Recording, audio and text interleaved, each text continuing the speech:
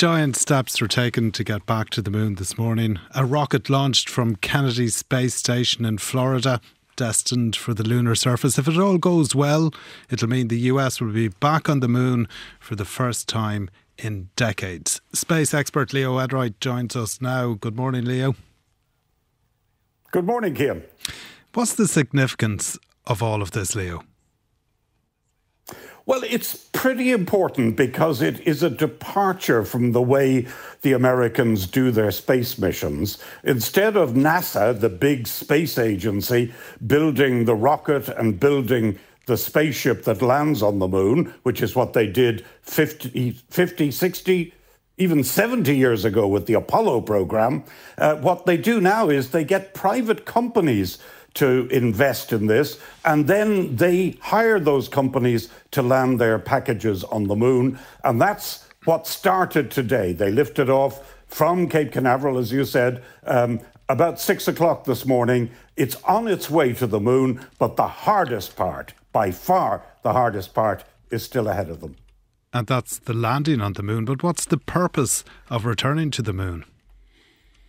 Well, the main reason, Cian, is that the moon has been identified as having resources that are valuable both here on Earth and also for the future exploration of the solar system. People did not know about this stuff when they landed the last time with men in the Apollo program. But since then, we've discovered, most importantly, that there's water ice at the south pole of the moon. So this American mission will be the first attempt by the Americans to land at the South Pole to prospect for water at the South Pole. Finally, Leo, Russia is developing satellite-killing technology, according to reports coming from the United States this morning. What's the concern about this? Well, I think we need to be careful not to overstate it. A lot of the commentary is talking about nuclear weapons in space.